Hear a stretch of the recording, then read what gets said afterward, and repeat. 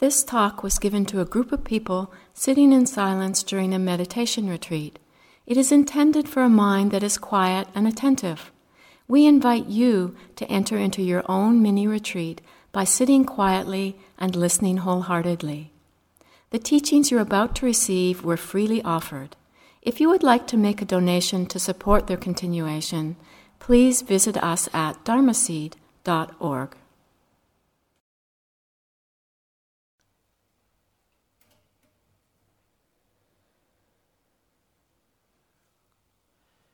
The magic of mindfulness is that it dissolves the glue of identification.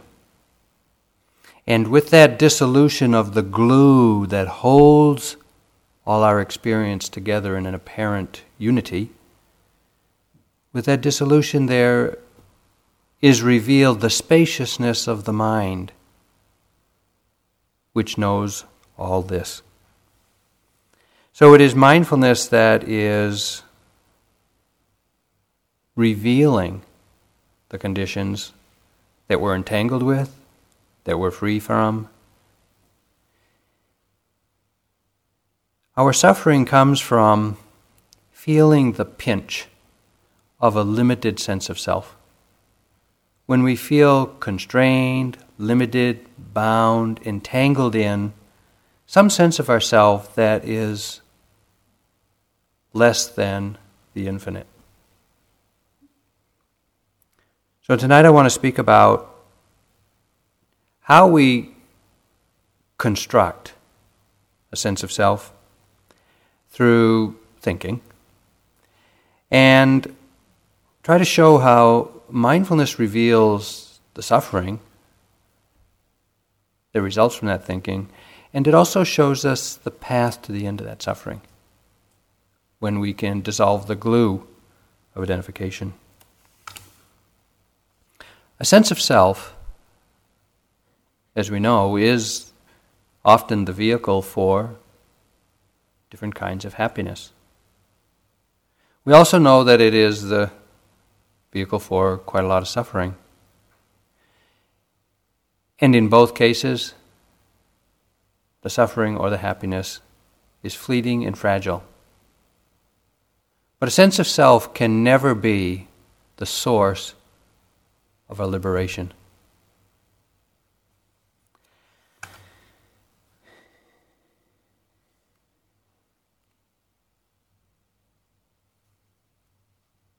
Unskillful habits of thought condition our sense of self, which, when identified with, is sure to cause suffering. And just as sounds striking the ear give rise to hearing, or sights striking the eye give rise to seeing, when we think about our sense of self, we're bound to suffer.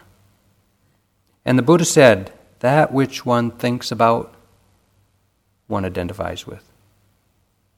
If we get entangled in our thoughts, we'll surely identify with them. You may have noticed that much of your thoughts revolve around these three questions. Who am I? What do I want? And what do I believe? These three topics are the topics that the Buddha identified as the topics of most proliferation in the mind. We just generate so many thoughts and so much, we just endlessly embellish the thoughts of who am I, what do I want, what do I believe. And interestingly enough, how we answer that question to ourselves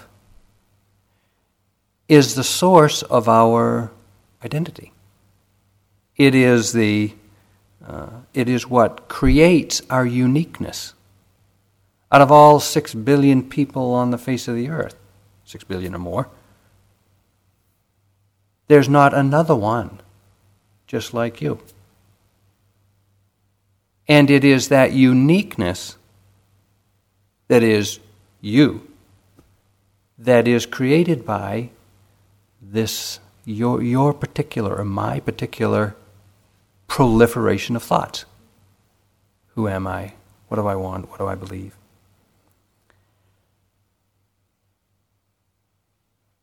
The significance or the value of vipassana practice is that, and you'll remember that vipassana really means to see clearly impermanence, unsatisfactoriness, and the impersonal nature of all experience.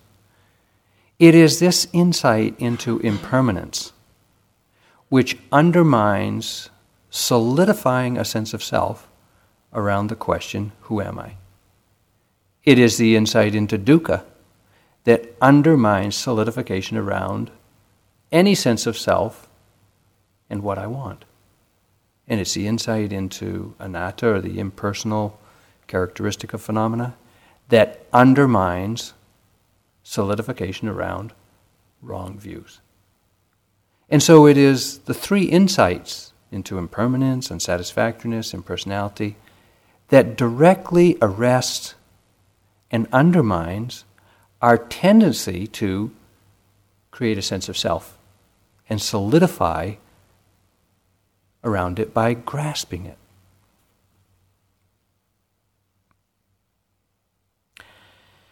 This question, who am I,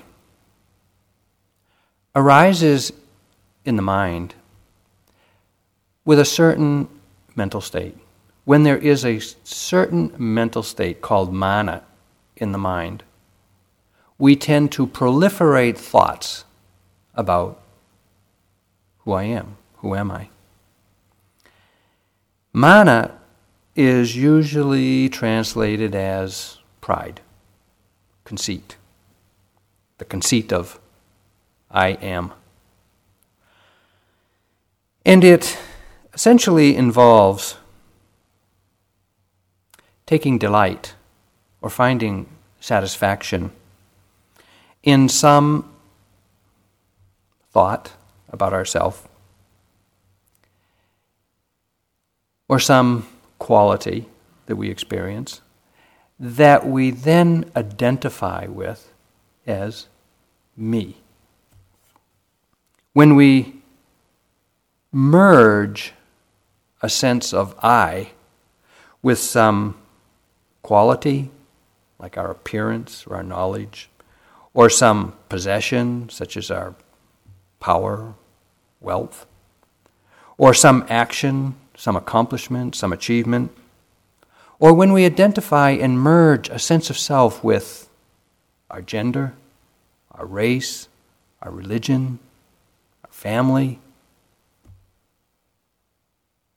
the mind is under the influence of mana. So we should look at this habit of mind, because as you know, and as you no doubt have seen, there's a tremendous amount of suffering from our identification with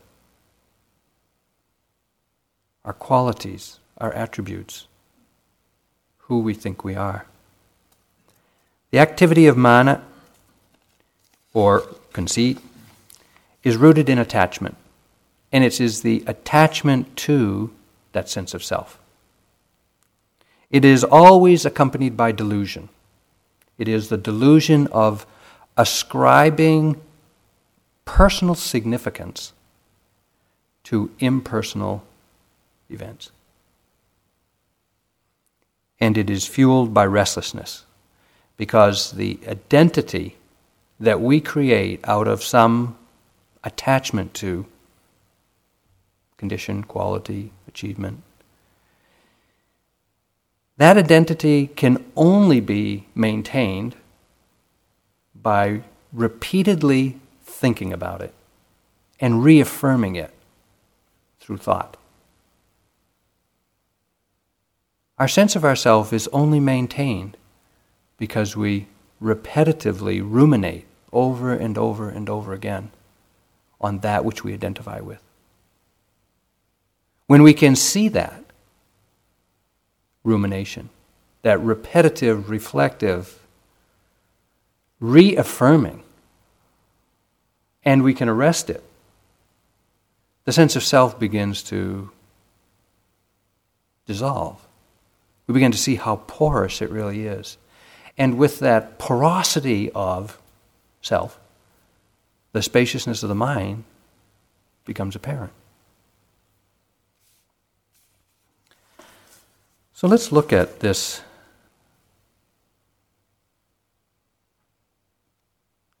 capacity of mind to get identified with some fleeting, momentary perception.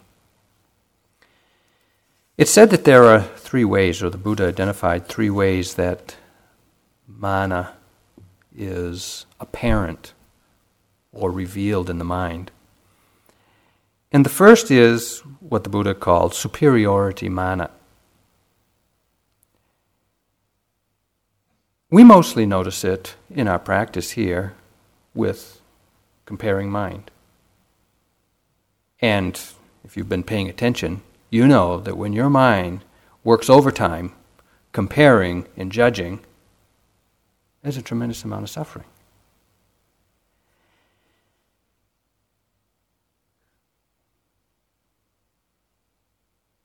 We should be clear, though, that the ability to look at options in our life, to evaluate and weigh carefully different possibilities, different partners, different decisions.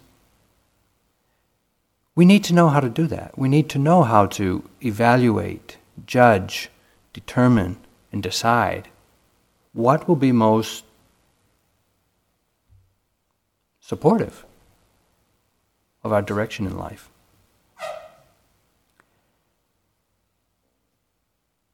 So it's not the process of evaluating that is the problem. It is when this comparing works overtime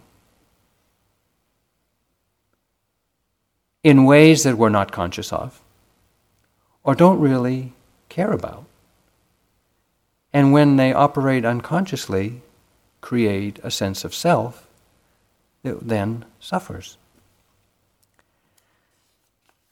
So when we get attached to the comparison in our mind, we identify with it when we claim it as me, as mine, who I am. Or we take a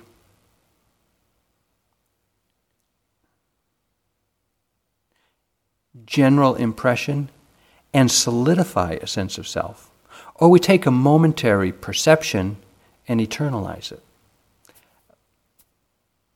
When you feel impatient, well, I should say, when I feel impatient, which is my default setting,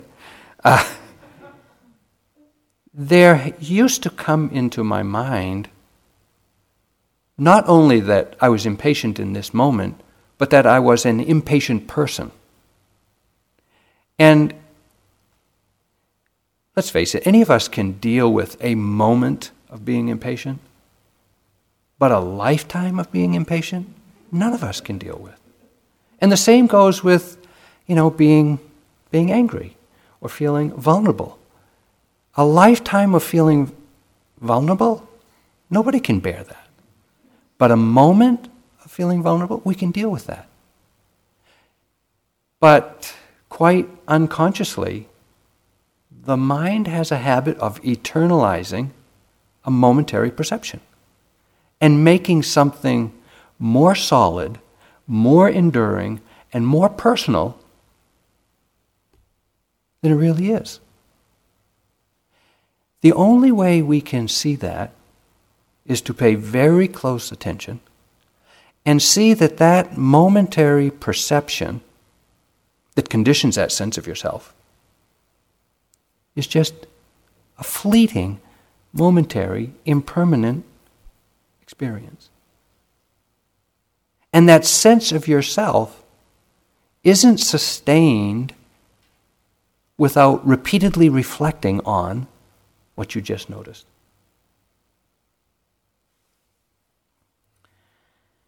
Superiority mana occurs when we compare ourselves to someone else and we find ourselves ahead, so to speak, or with more of some desirable quality. And it can be anything, just appearance or knowledge or some capacity, even being taller than someone. In our culture, there's a very well presented hierarchy of what's best. Young, energetic, smooth, and you can just look in the pages of any magazine and you'll see what our cultural conditioning is. And we've taken in that conditioning. And our mind operates from that conditioning. And it only opposes that conditioning with a lot of awareness. When we take delight in our sense of having more than or being more than another, we're caught. We're caught in a sense of self. We've solidified around a sense of self, and we'll surely suffer because it doesn't last. And when we see that this perception is impermanent, this condition is impermanent, that sense of self has to be let go of. And when we lose our sense of self, there's an experience of loss. And loss has to be grieved. And grieving is suffering. Even here on retreat. How do you know, when you look around the hall, as you probably have done, or as you've walked through the dining room, how do you know a good yogi from a less than diligent yogi? How straight they sit, how long they sit, how slow they walk, how early they get up, how late they stay up, how little they eat. Somehow, our mind is busy, just kind of looking around, checking it out. And if you haven't noticed it, just sit in the dining room and watch people go through the lunch line. Just watch. You don't even have to be thinking. Your mind will automatically decide who is mindful, who isn't. Who's the good yogi, who's not. What is it that's actually being measured there, really? Is how slow someone walks really a characteristic of wisdom?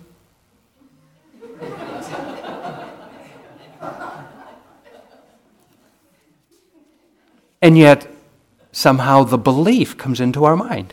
And so when we find ourselves just kind of hurrying through, taking more than we want on the plate and eating quickly without even noticing it, well, we turn that reflection on ourselves and say,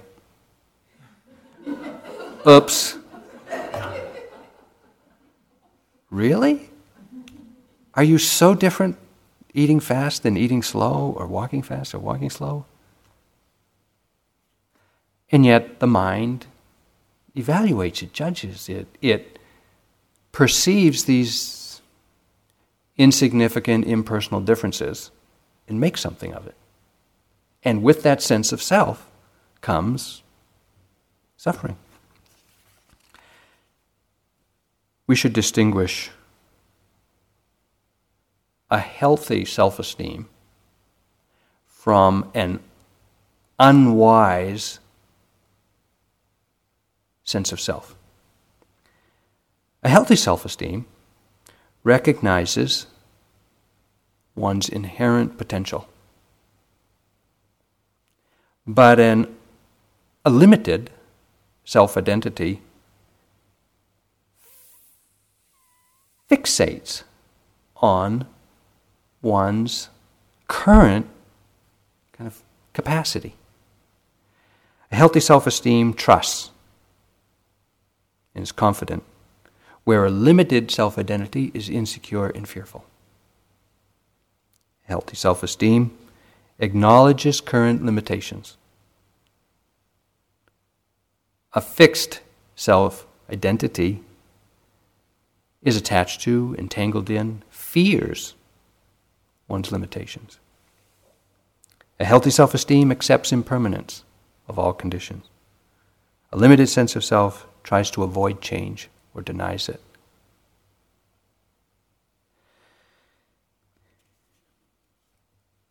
Superiority mana can take any capacity, any quality of our experience, and get identified with it.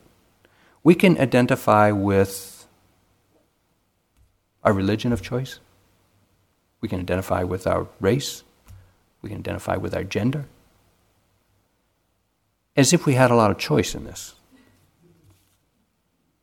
And somehow we can feel enhanced. That somehow, because I'm that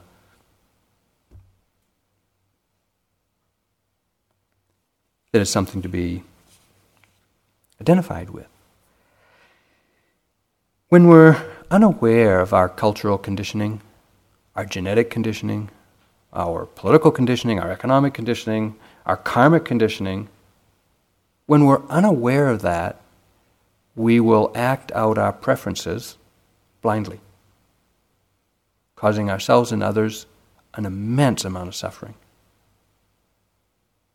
Mindfulness begins to reveal the conditioning, so that rather than acting out our identity and our identifications blindly, we can begin to apply some understanding and wisdom to the evaluating, judging, comparing capacity of the mind. Not only is there superiority mana, there's inferiority mana. And this is when we become identified with some quality in ourselves that is generally seen to be inferior, like impatience or anger or whatever else. You feel maybe ashamed, limited, humbled by. And when we have less of a desirable quality or more of an undesirable quality, where we feel devalued or unfortunate or victimized, we can form an identity around that just as solidly as we can around something that we're proud of. It is the sense of self that we're grasping. It's the grasping and the sense of self that's the cause of the suffering.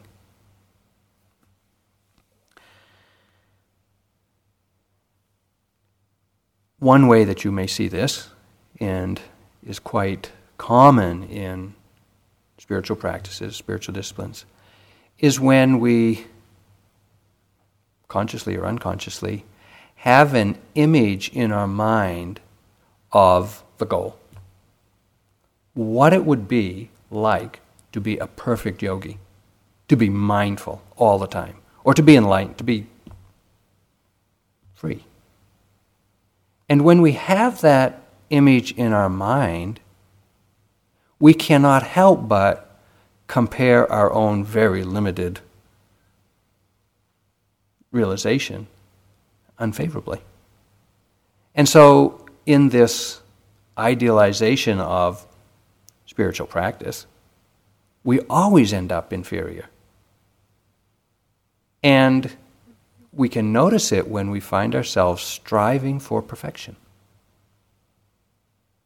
Somehow having some idea that I just got to work harder, I just got to be harder on myself in order to become perfect. Well, let me tell you a story about perfection. A friend of mine is an artistic painter in England, and he's a really good painter. And he was a devotee of Ajahn Chah, one of the Thai forest monks. And when Ajahn Chah was going to come to England for the first time, he painted a life-size picture of Ajahn Chah sitting in the jungle of Thailand. And it's life-size, big picture. And it was put in the entryway of the monastery where he would be staying and visiting. So my friend positioned himself just inside the door so that he could see Ajahn Chah's response when he saw this picture of himself sitting in the jungle. And so Ajahn Chah comes through the door, looks at this life-size, very realistic painting of himself sitting in the jungle, and he says, "Perfectionists really suffer." Which is not what my friend expected to hear. But it's true. If you look at your own mind and you see how miserably you fail to be perfect, that's suffering. But that is the activity of inferiority mana. It's just when that quality is present in the mind, that's how you'll see yourself. And that sense of self suffers. It doesn't matter what the judgment is, whether it's I'm great or I'm terrible.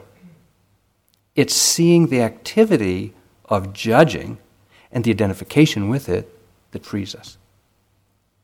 If you get identified with being superior, suffering. If you get identified with being inferior, suffering. If you challenge the identification with inferior, suffering. If you don't want to be caught in that superior image, suffering. The only way to be free of suffering is to see it. Not buy into it and not resist it. If you buy in, you're caught. If you resist, you're caught. It's seeing clearly the activity of mind, the comparing, the evaluating, the grasping, the sense of yourself that's reflected there.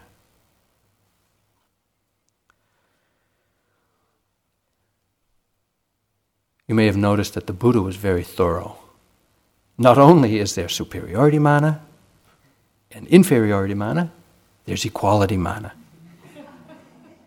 So you've really seen through. You're not superior, you're not inferior, you're equal to. The Buddha said, sorry, that's another form of suffering. Well, what does he mean? Think about it. There are legitimate differences between people. When we're unable to recognize the authentic differences, or when we're unwilling to acknowledge superior qualities, or when we minimize inferior qualities, we're insisting on some sort of false equality. That sense of yourself that is equal to is what we grasp, or when grasped, is the cause of suffering. That's not to say that there aren't areas of life where all beings are, or should be, equal. Political opportunities, economic opportunities, educational opportunities. Yes, to have those opportunities equally available to all is worthy. And whatever any of us can do to encourage that or to manifest that addresses a lot of suffering. But you know what? Some beings are smarter. It's true. Can we acknowledge that? Some are wiser. Can we acknowledge that? Not that we have to fixate on it or minimize ourselves or elevate ourselves, but just to recognize legitimate differences. Years ago, many years ago, I was in the dissolution stage of a long relationship. And I didn't want it to end, but it was heading in that direction. And I used to say to the slowly dissolving partner, remember the way it used to be? That's the way it still is. And I was hanging on to thinking that this relationship is still the equal in value to me, to her, as it was 5, 6, 7 years before. And it wasn't.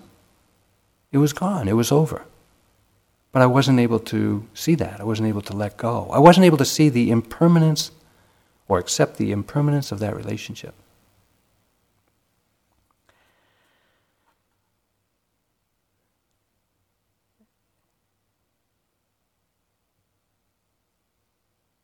Most of us are not so confused as to be totally entangled in only superiority mana or inferiority mana or equality mana.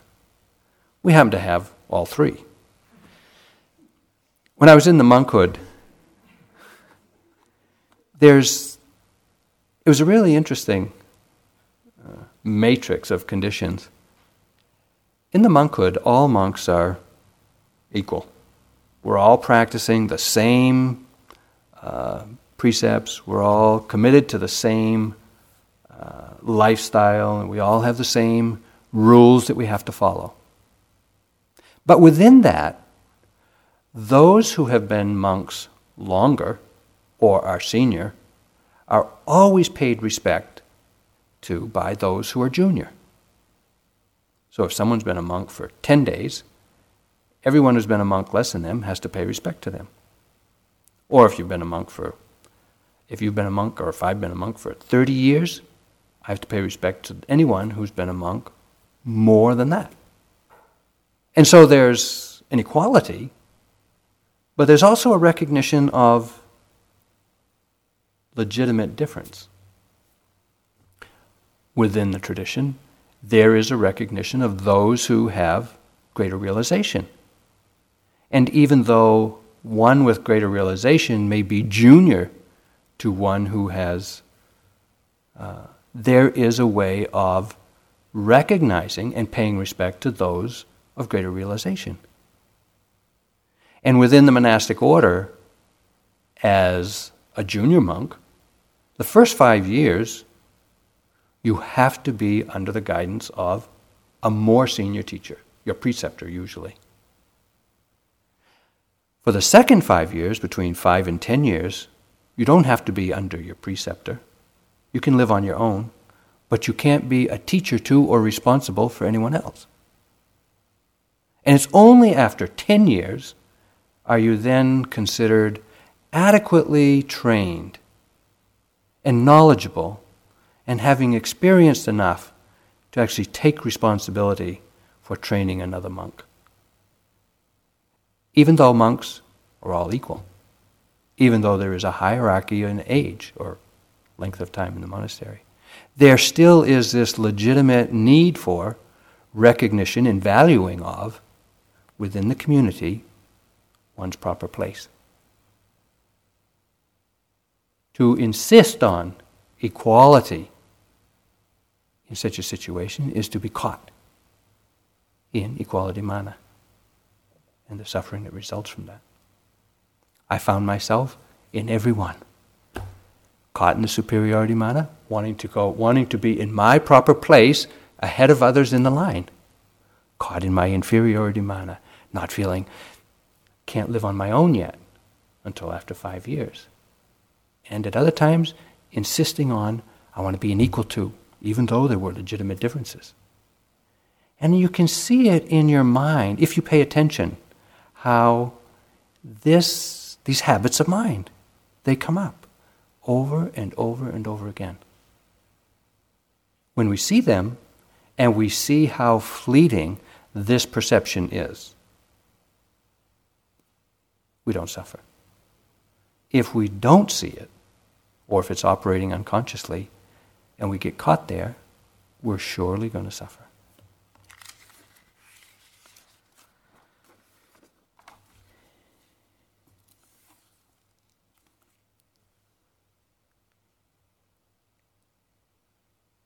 I was mentioning to Guy the other night how important it is to distinguish between relative consensual reality and the absolute reality of insightful experience. And so too with this topic. When we see the comparing activity of the mind, the evaluating activity of the mind, and we look around our families, our communities, our culture, the world, we can see a tremendous amount of inequality. We can see a tremendous amount of injustice. We can see a tremendous amount of suffering due to individuals and whole tribes, whole cultures being solidly identified with their views and opinions. In the world of social engagement, political engagement, economic opportunity, and education, wisdom would have us address these inequalities. Do what we can to minimize the suffering from attachment to identification. But we should be careful to understand that it is the lack of understanding, really, that is the problem. It's not the condition, it's not the quality. It's our identification with it, or our attachment to it, or our views and opinions about it. And so to address true inequality and the suffering of inequality, or discrimination, or alienation, or isolation, or whatever, we need to address attachment. Attachment to views and opinions, because that's the source of the suffering.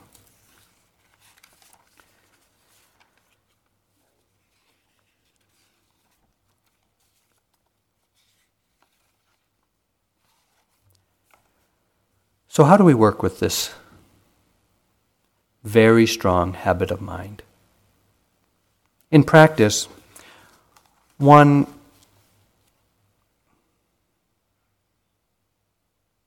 initial way is to reflect on the changeability of conditions. Someone mentioned earlier in the retreat the 8 vicissitudes of life, or the 8 worldly dharmas: pleasure and pain, gain and loss, praise and blame, fame and disrepute. Each one of us has experienced them all. And to get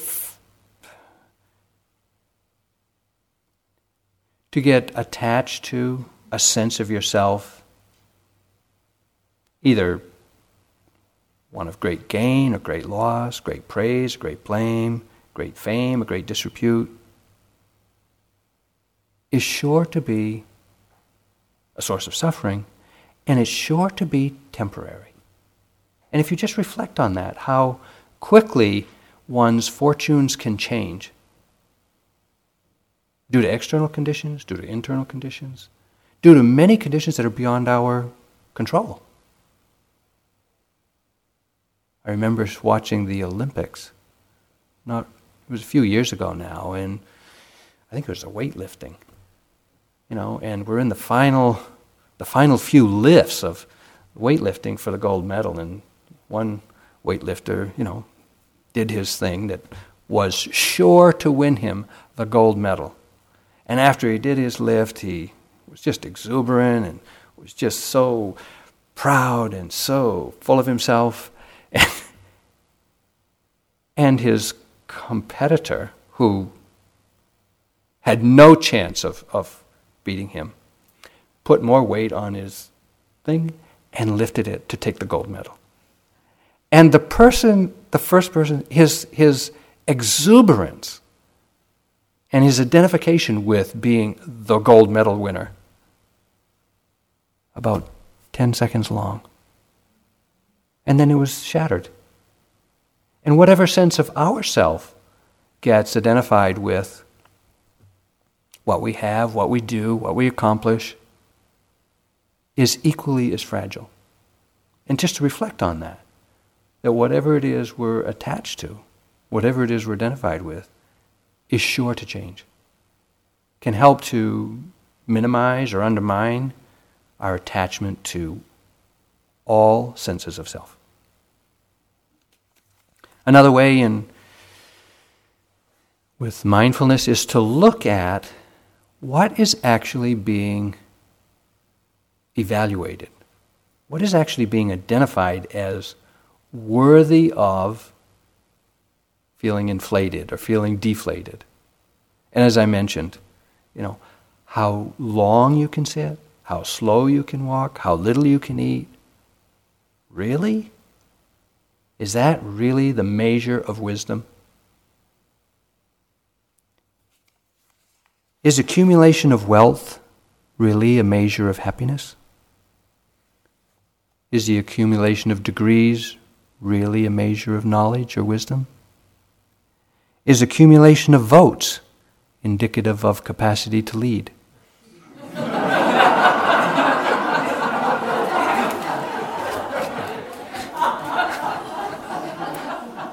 So I had to throw that in.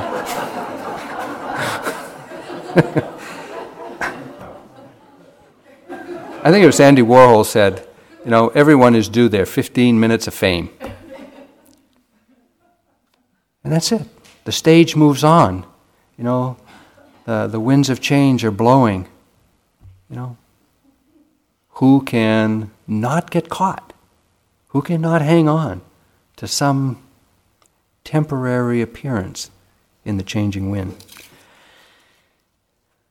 Another way of, especially in practice, a way of undermining the suffering of mana is to really recognize what your spiritual goal is. What it is that you think you're doing with this practice. Where is it you want to go? Who is it you want to become? What is it you want to get? Because unconsciously, how you answer those questions, and we all do, sets up the foundation for a tremendous amount of struggle and comparing and evaluating and ultimately suffering. And so we should turn around and look at what's our aspiration here. And if it is something that is an ideal, is to recognize that aspiration may not need to be a goal so much as a direction. That in any moment we can turn to the proper direction and move forward and be quite satisfied with that, rather than striving and struggling and unreaching some far-off goal. We might also reflect on the fact of impermanence, and ultimately that being a human being, we are subject to aging, disease, and death. And when we reflect on that, to not just to be morbid and kind of depressed and fearful, but to recognize that in that process of aging and ultimately dying, we will have to let go of everything. I remember when my mother was aging and going through her process of dying. It was a long process when you really look at when she started letting go. When my father died, she was no longer a wife. When she retired, she was no longer an employee. When the grandkids were grown up, she was no longer the babysitter. And as time went on, it's just, at some point she couldn't drive a car anymore, so she was not so mobile. At some point the doctor said, the condition you have is terminal. Her future she had to let go of all her futures. And eventually letting go of her autonomy and her capacity to take care of herself. We'll all take that journey. What is it that we're holding on to now? What sense of ourself that we're holding on to now are we ultimately going to have to let go of? And can we let go of it now and save ourselves the suffering?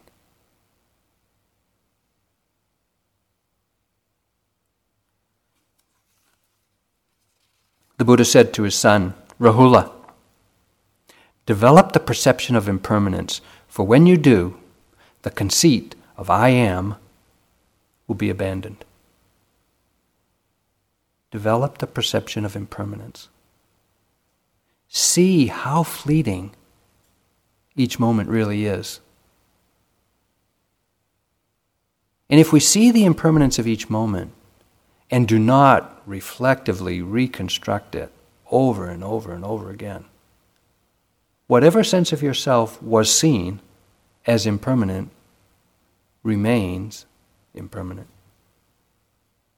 But if we don't see impermanence, that sense of self that is conditioned by impersonal events will appear to be solid, something you got to deal with.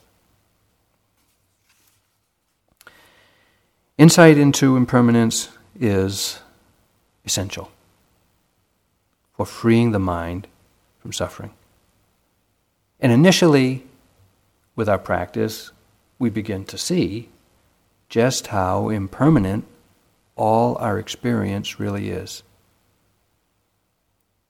Through thinking, we can understand that, we're born, we grow up, we grow old, we die. And that can be pretty sobering in itself. But when we look closely at our moment-to-moment experience, what we see is the body is changing moment by moment. The mind is changing moment by moment. Our environment is changing moment by moment. There's nothing that we have experienced before that will ever come the same way again. Every moment is new. Similar, but new. And when we see that clearly, deeply, it helps us to let go. But more than seeing the impermanence of each moment's experience, there's a deeper level of insight that occurs when we see that not only is the object of our attention impermanent moment by moment, but the knowing is impermanent moment by moment. Now, just as we know that objects come and go, and it's easy to see them as being impermanent, when the insight of our mind, when the understanding of our mind reveals that the knowing, which we are so identified with, is also impermanent, who is it in here that is so solid, that is so me, that is so fixed?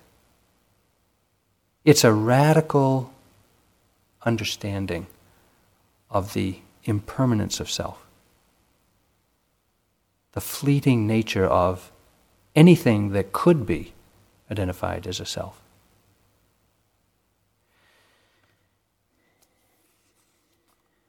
This radical insight into impermanence, called shunyata.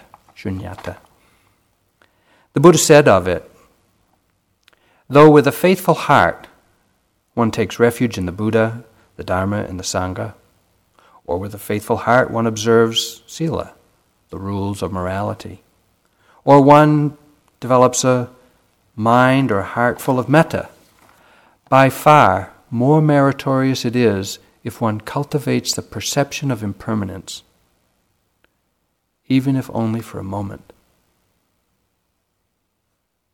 As valuable as it is to live a life of refuge in the Buddha, Dhamma, Sangha, to live a morally pure life, as valuable as that is, to develop a loving heart, as valuable as that is, by far more meritorious it is if one cultivates the perception of impermanence, even for a split second.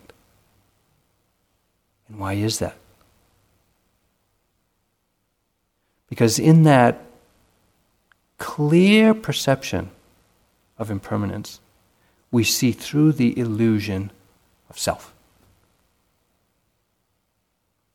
And it is seeing through this illusion of this fixed entity within, the source of suffering, that frees us from that suffering. It is insight into impermanence that dissolves the glue of self-identification.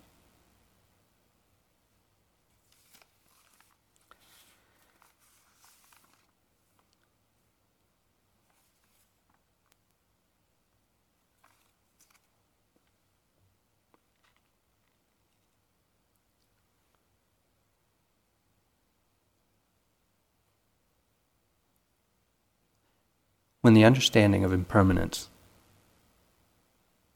of conditions, of objects, of observing, is clear and continuous, the mind does not reach for anything. There is the knowledge that anything that appears is impermanent. It's not there more than a split second. When the mind sees that deeply, penetratingly, over and over and over again, it lets go in such a dramatic way of the known that it can fall into the unconditioned. And the unconditioned is a reality. Nibbana is a reality that is accessed through insight into impermanence. And so this insight into impermanence is to be developed, not only to disentangle ourselves from the suffering of I, me, and mine, but to know that reality beyond all conditions.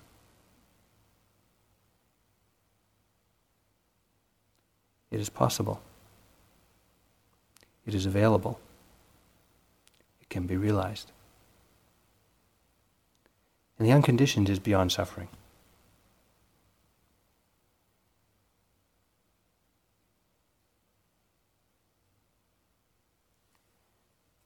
So let's sit for a moment.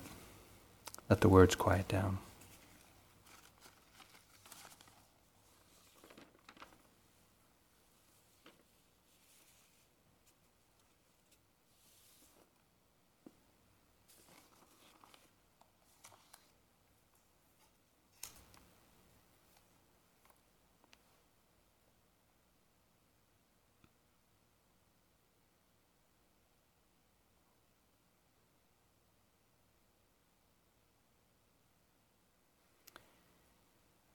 Anicca vata sankhara upadova yadamino upakitva nirjanti desam upasamo sukho. All conditioned things are rising and passing away. Realizing this deeply brings the greatest happiness, which is peace.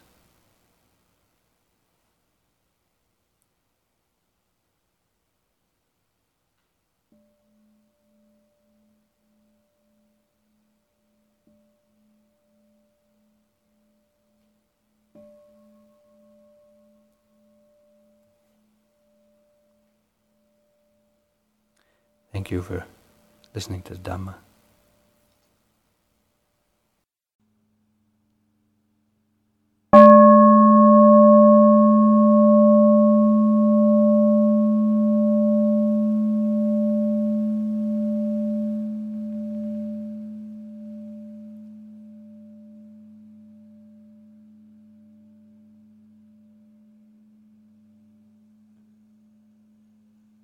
This talk was given by Stephen Armstrong at Insight Meditation Society on November 28, 2005. It is an offering of the Dharma Seed Audio Archive. Thank you for listening. To learn how you can support the teachers and Dharma Seed, please visit dharmaseed.org. www.mindfulness.org/donate.